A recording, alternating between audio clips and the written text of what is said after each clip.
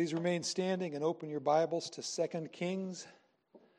2 Kings chapter 5.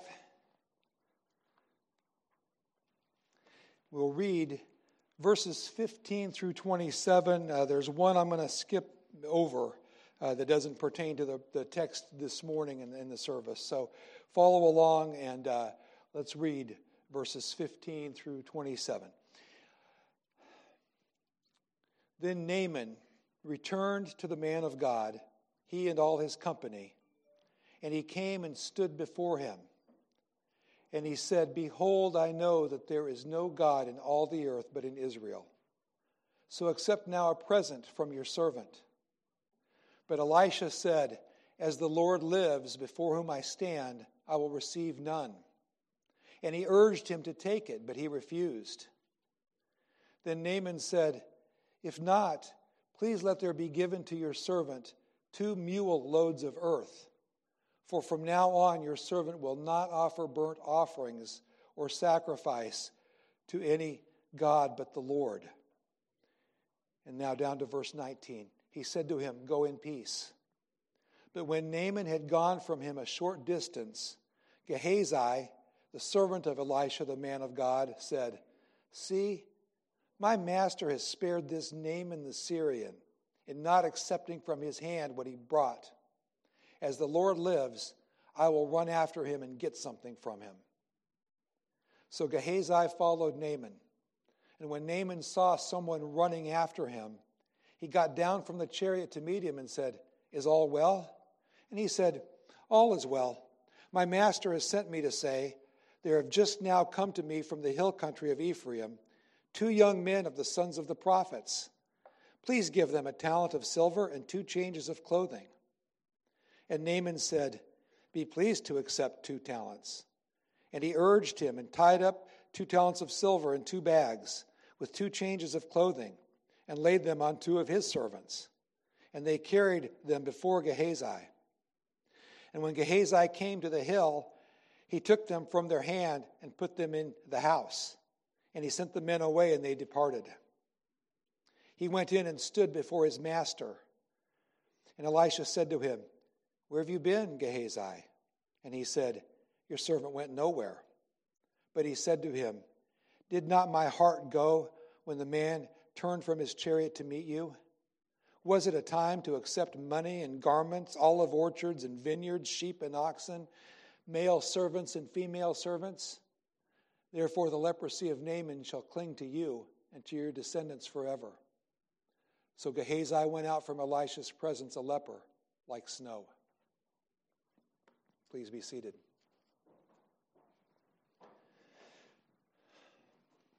And Lord, thank you for your word this morning. Thank you for the promise, the guarantee that you will help us through your Holy Spirit to understand and interact with this text. This is your word for us today, and we thank you that we get to encounter it. Some of us maybe even for the very first time. Thank you, Lord. Help us now, we pray. In Jesus' name, amen. I'm going to be talking about contentment versus covetousness. I was going to just start with these lyrics, but this is so good. This, to me, is the best song for contentment. If you're looking at pop songs for contentment, you could take songs like Our Good Times Start and End with $1 to Spend, and you could find songs like that, How Much Baby Do We Really Need? And there's some good songs about contentment. But this one is about a man who's contented, planning to be content in his retirement. He says, When I get even more old than I am now, I'll have a house overlooking the water. I'll read all the books that I never got round to and pile all my suitcases up in the corner.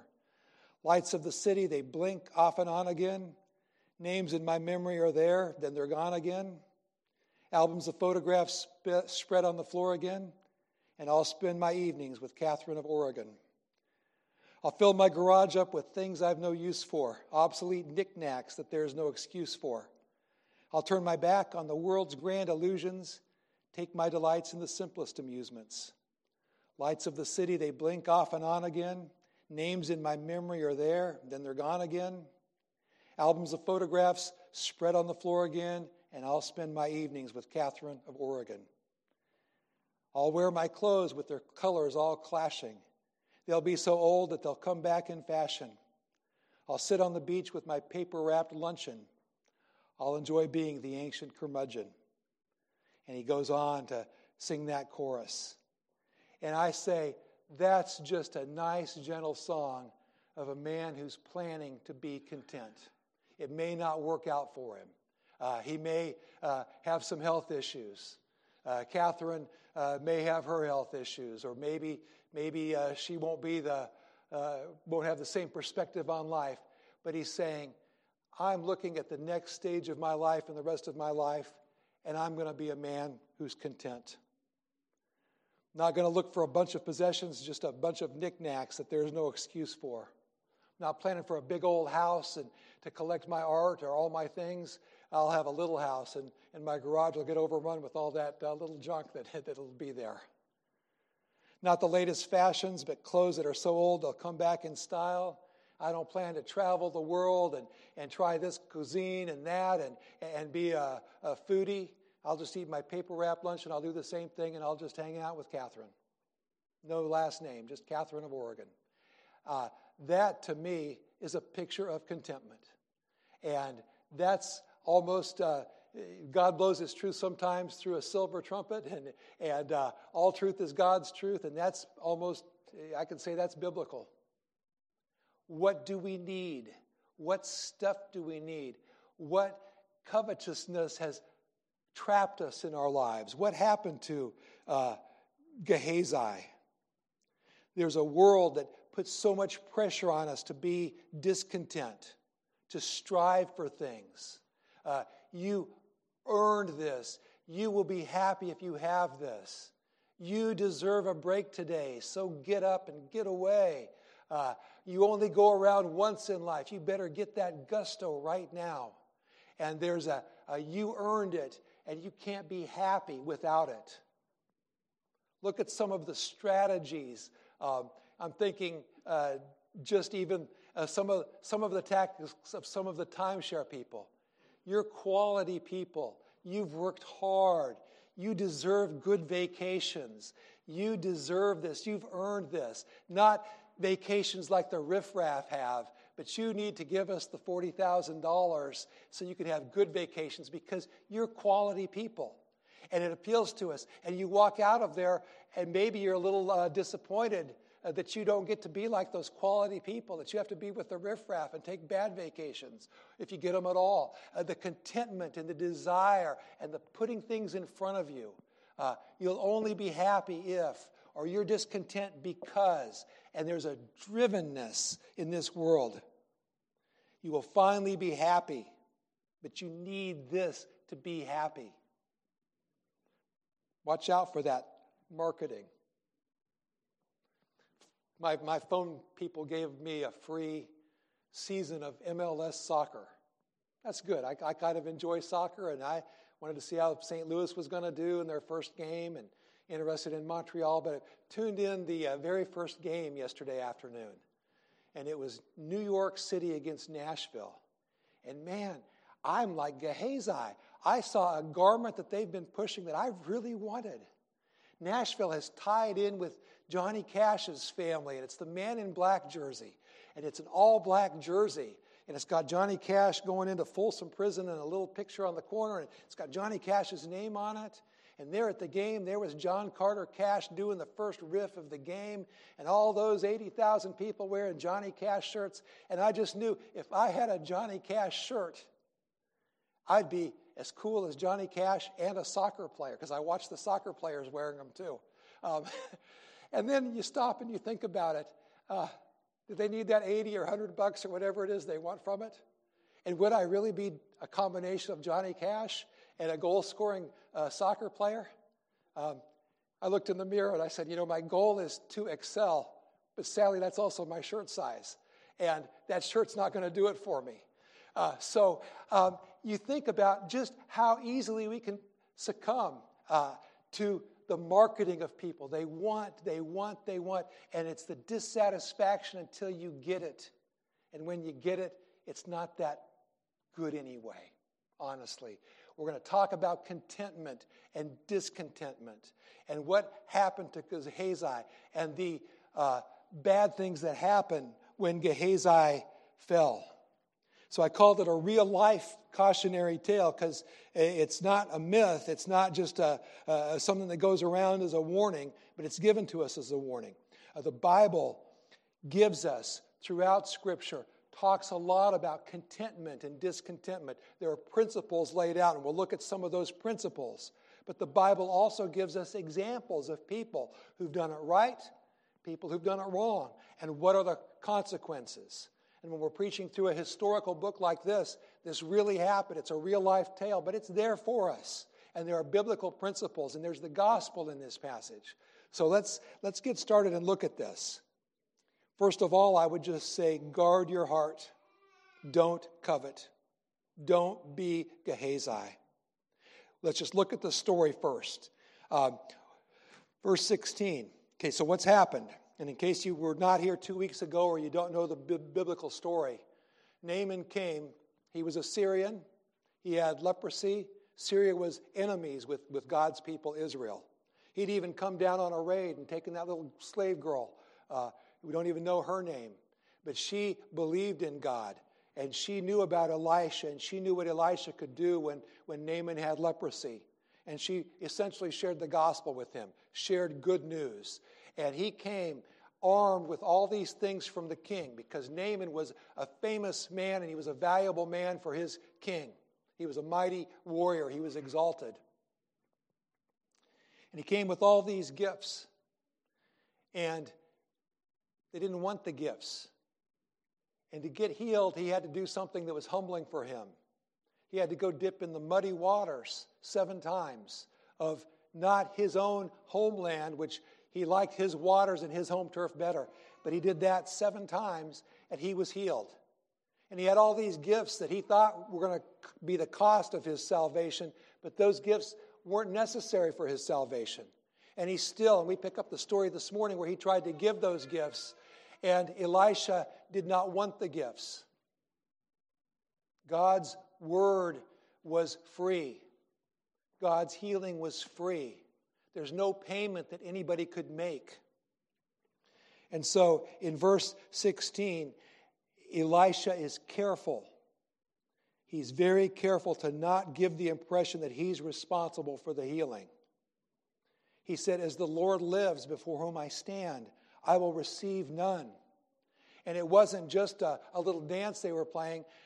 Naaman has been healed. He's brought these things. He doesn't need those things. There's a whole castle full or a whole artillery field full of gifts and presents. There's closets full. He can give these things, and he's insisting, no, I want you to take those. And Elisha is saying, no, I will not take those. He does not want to look like he's a God's spokesman for hire.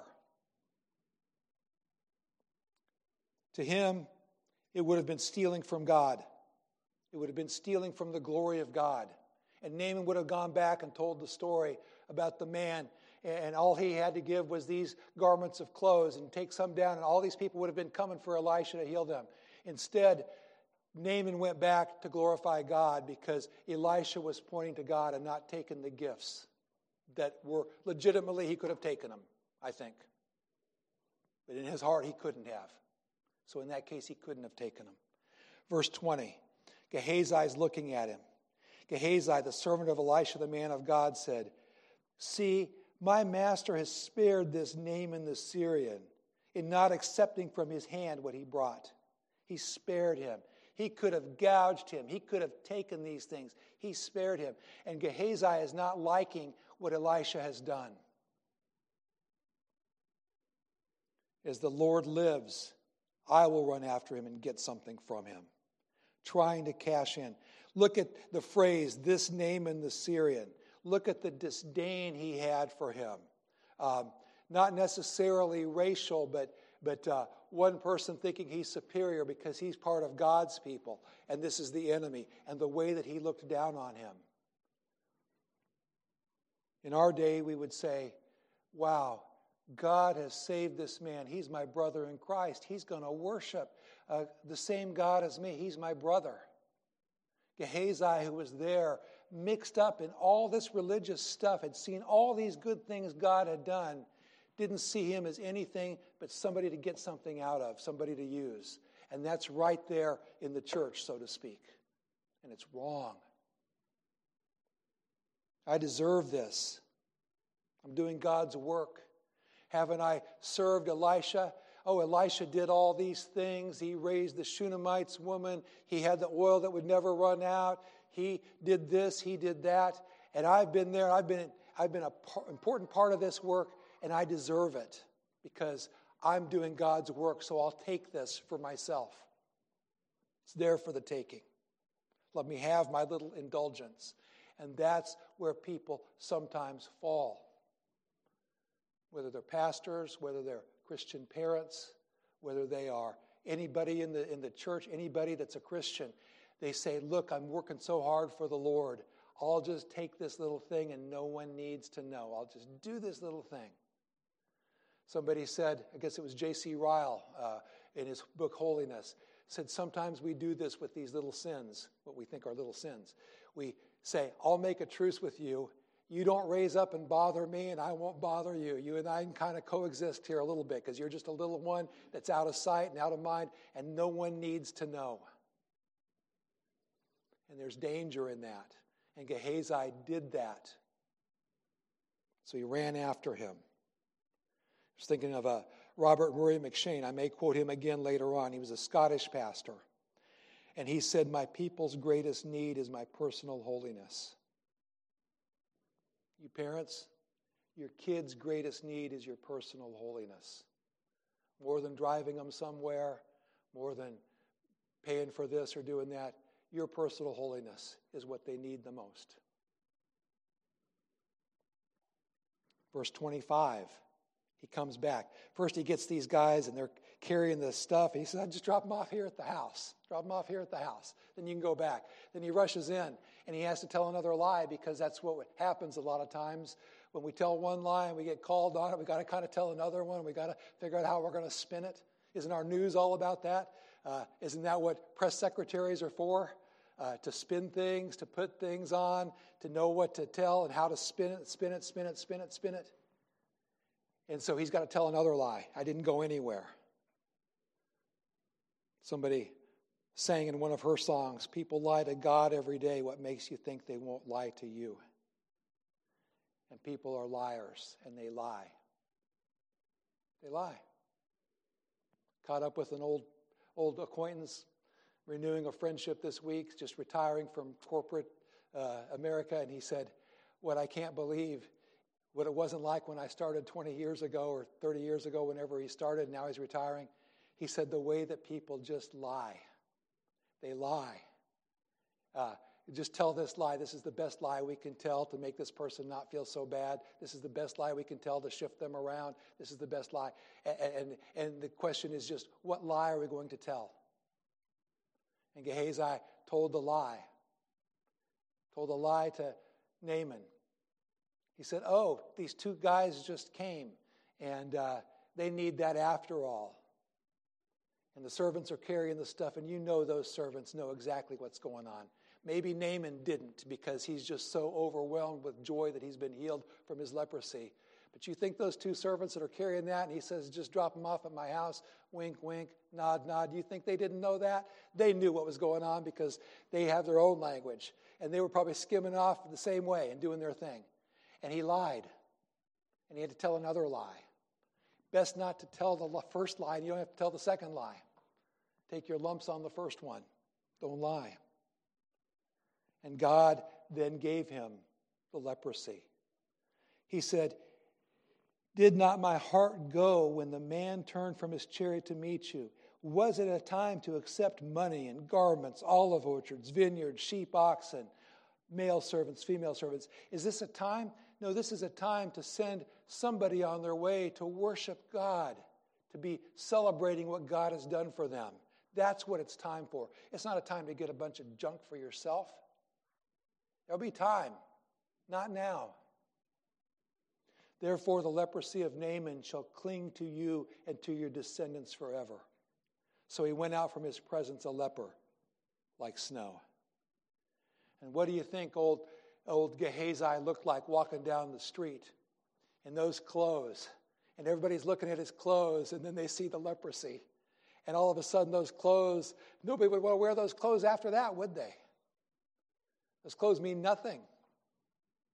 It's what's going on in the heart and what's going on inside. Wanted us to see as we look at that story and just guarding your heart and not coveting. I mean, you stop and think about it for a minute. Is it that Gehazi had no clothes? No, he had clothes. Nobody said Gehazi didn't have clothes to wear. He had clothes. He just didn't have clothes that he wanted. He thought he would look like Johnny Cash combined with that soccer player. If he was wearing those clothes, he'd look good. He'd look cool. He would look like he always thought he should look. The spiritual toll of Gehazi's sin. So, just for our guests, we're in 2 Kings chapter 15 about Gehazi and Naaman. And the spiritual toll of Gehazi's sin. In this case, Gehazi failed to be content. I want you to think about the toll that all of our sins take. One time I said to the teenagers when I was back in the youth leader, and I said, you don't sin in a vacuum. And then I had to explain that because they were thinking of a vacuum sweeper and trying to figure it out. But the fact of the matter is we don't sin in a vacuum. And what we do does have an effect. It takes a toll on our families. It takes a toll on the people around us. Think of the toll of Gehazi's sin in this case where he was failing to be content.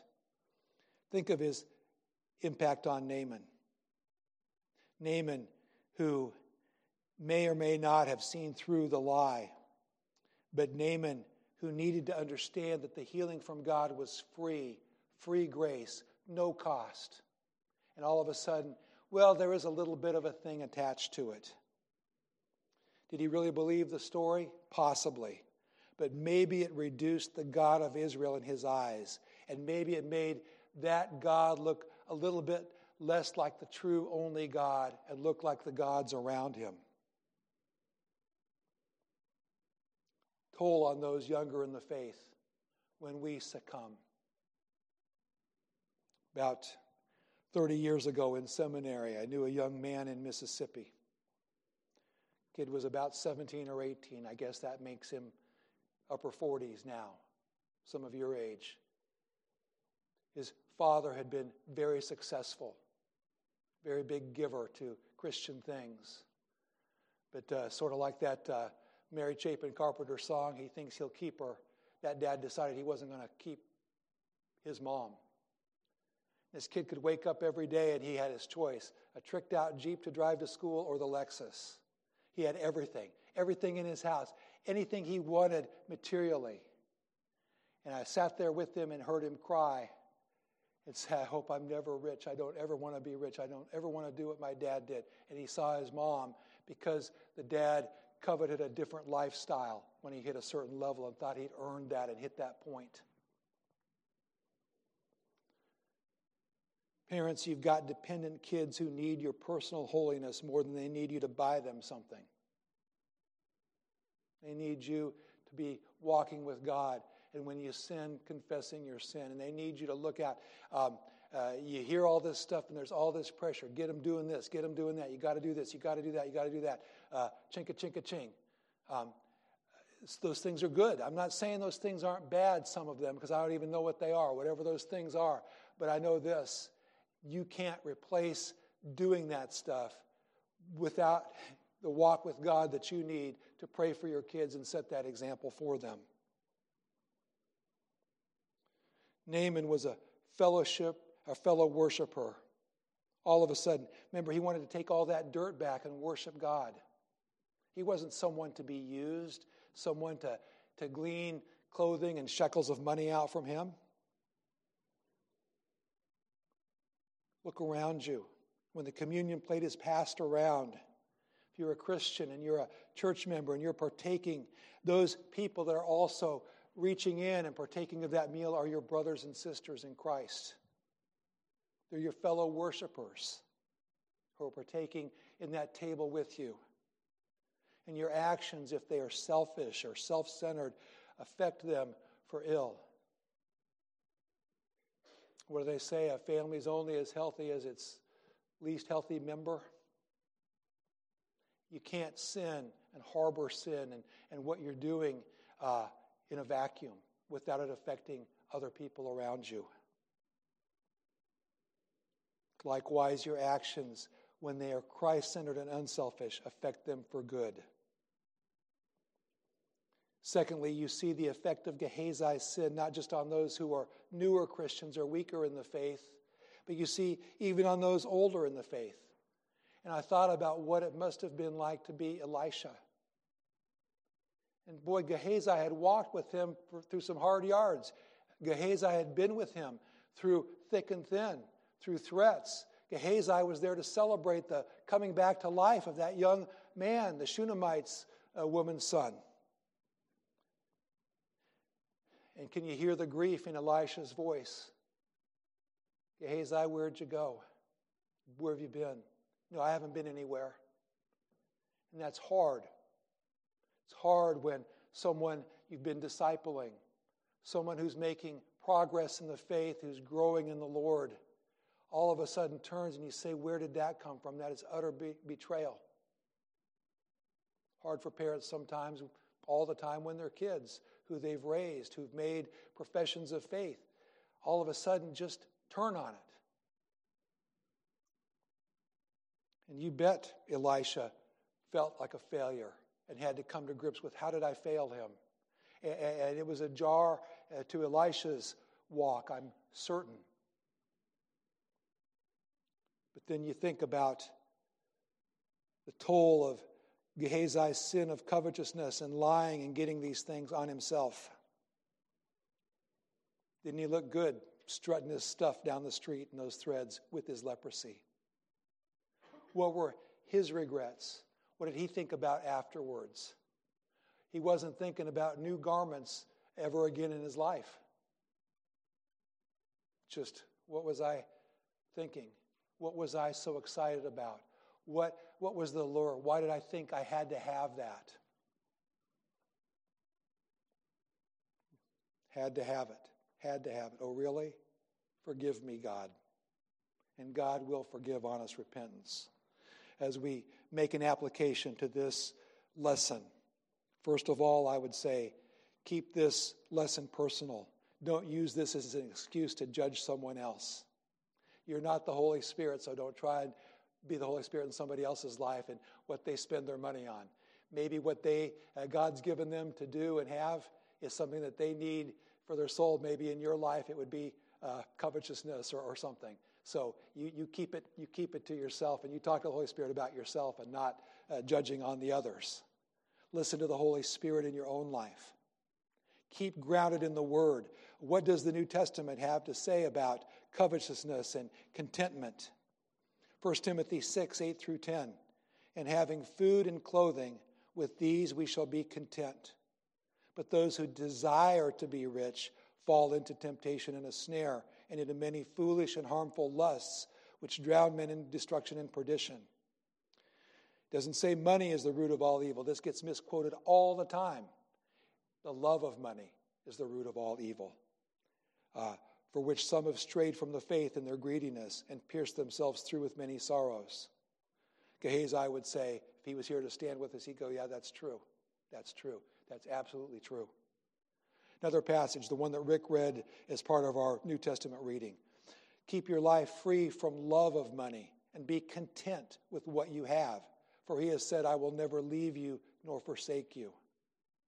Maybe the best passage from the New Testament as we think about what our attitude toward the circumstances God gives us in life is Paul, where Paul said, I know how to be brought up. I know how to be low. I know all these things. I'm not speaking of being in need. I've learned in whatever situation I am to be content. So look at yourself. Bible, I have no problem telling you to look at yourself and listen to the Holy Spirit and read the Scripture and evaluate where you're at. Maybe you are starting to think about like Gehazi and think, hey, those are looking pretty good. Those couple shekels in that economy could set me up for life.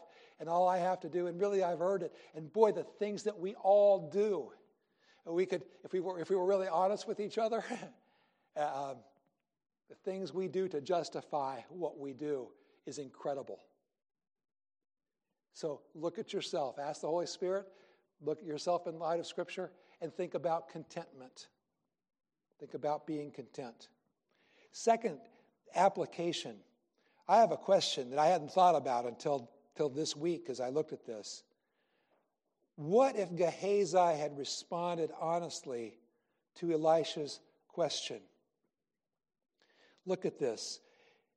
Verse 25. Gehazi went in and stood before his master. In the back of his mind, he can't wait till this is over. He gets off work. He can clock out and go look at his things. And he can make his financial plan with his shekels. And he can't wait to get away.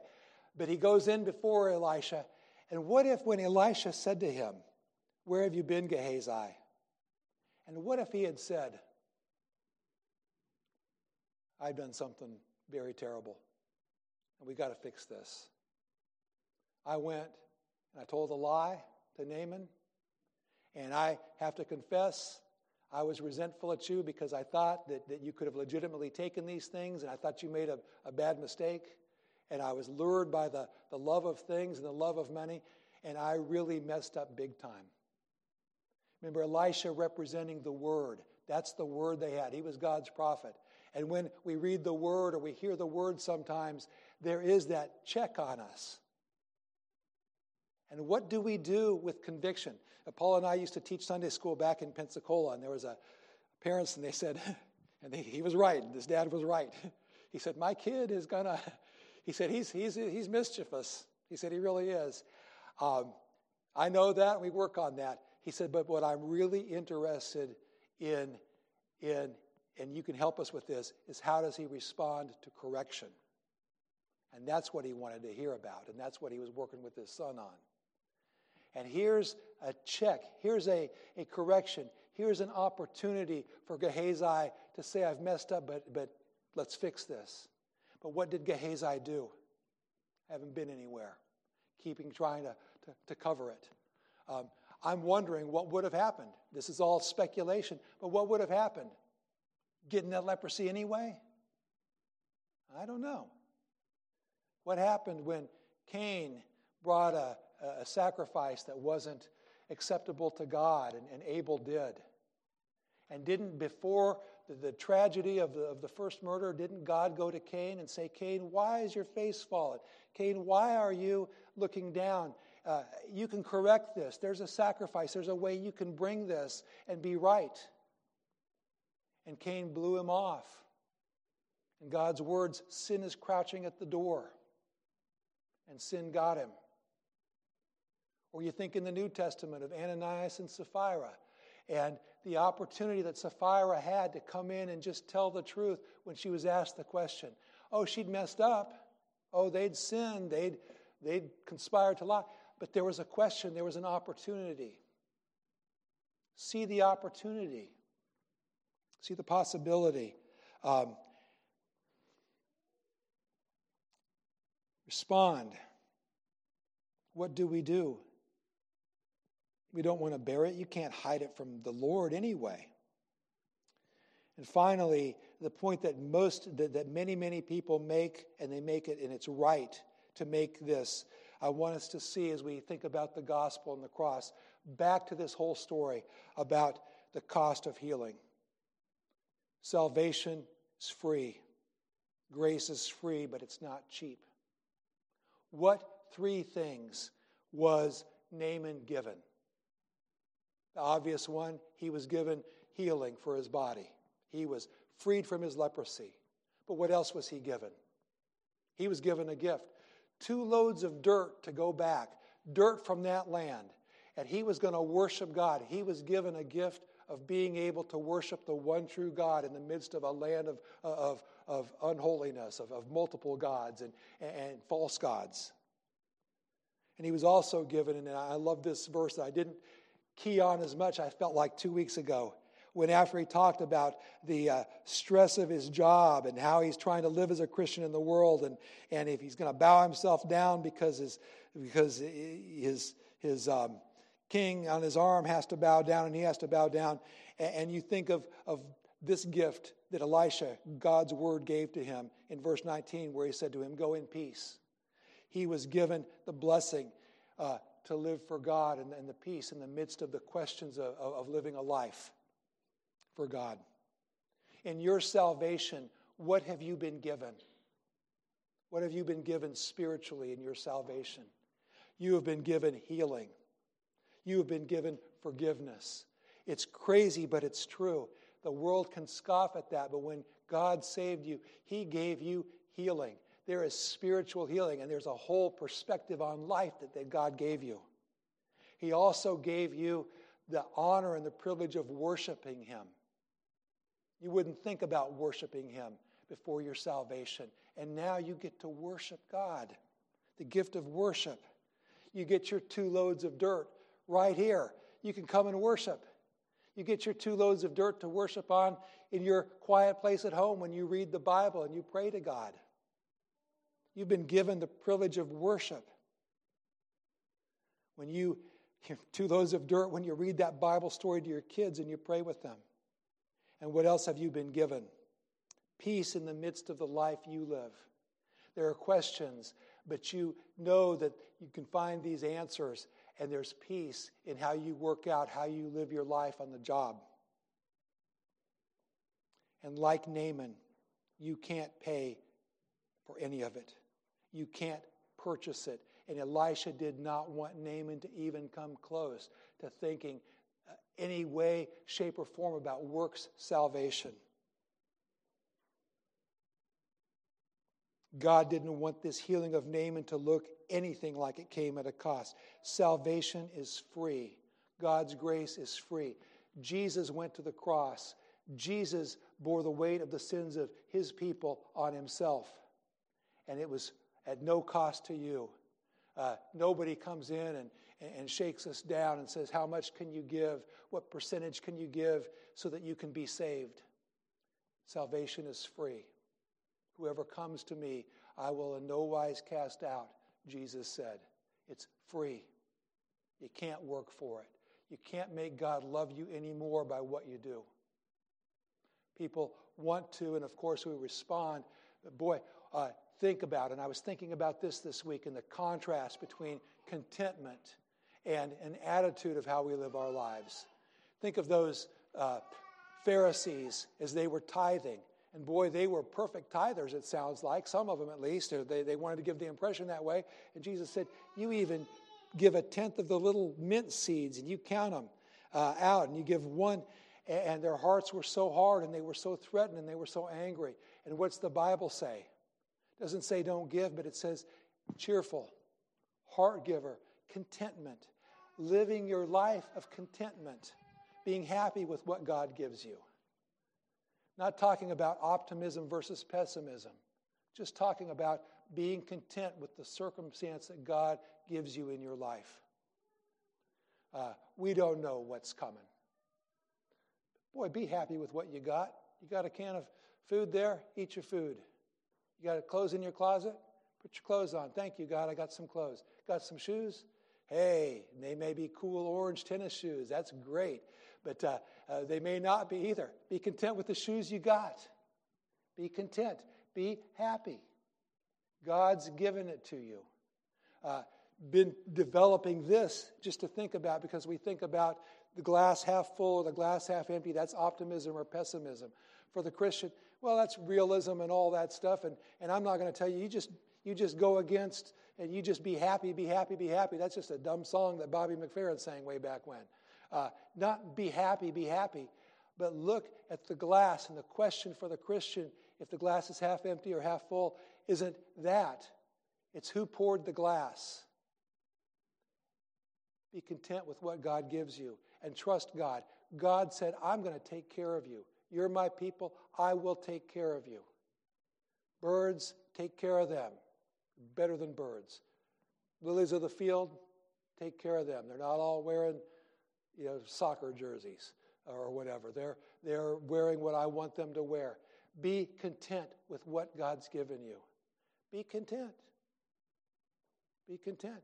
You're a young parents and you got little kids. It's hard. I remember. Be content. That's what He's given you.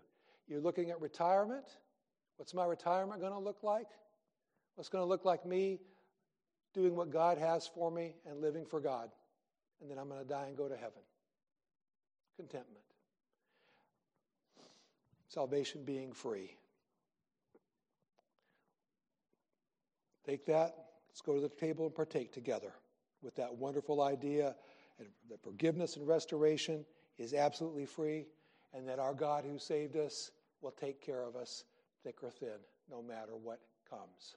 Let's pray. Lord, thank you for your word this morning. Thank you for this warning from the life of Gehazi. Help us in our own lives to love and rejoice and enjoy the salvation you've given us. Help us to revisit what it means to be forgiven and set free. Thank you, Lord. In Jesus' name, amen.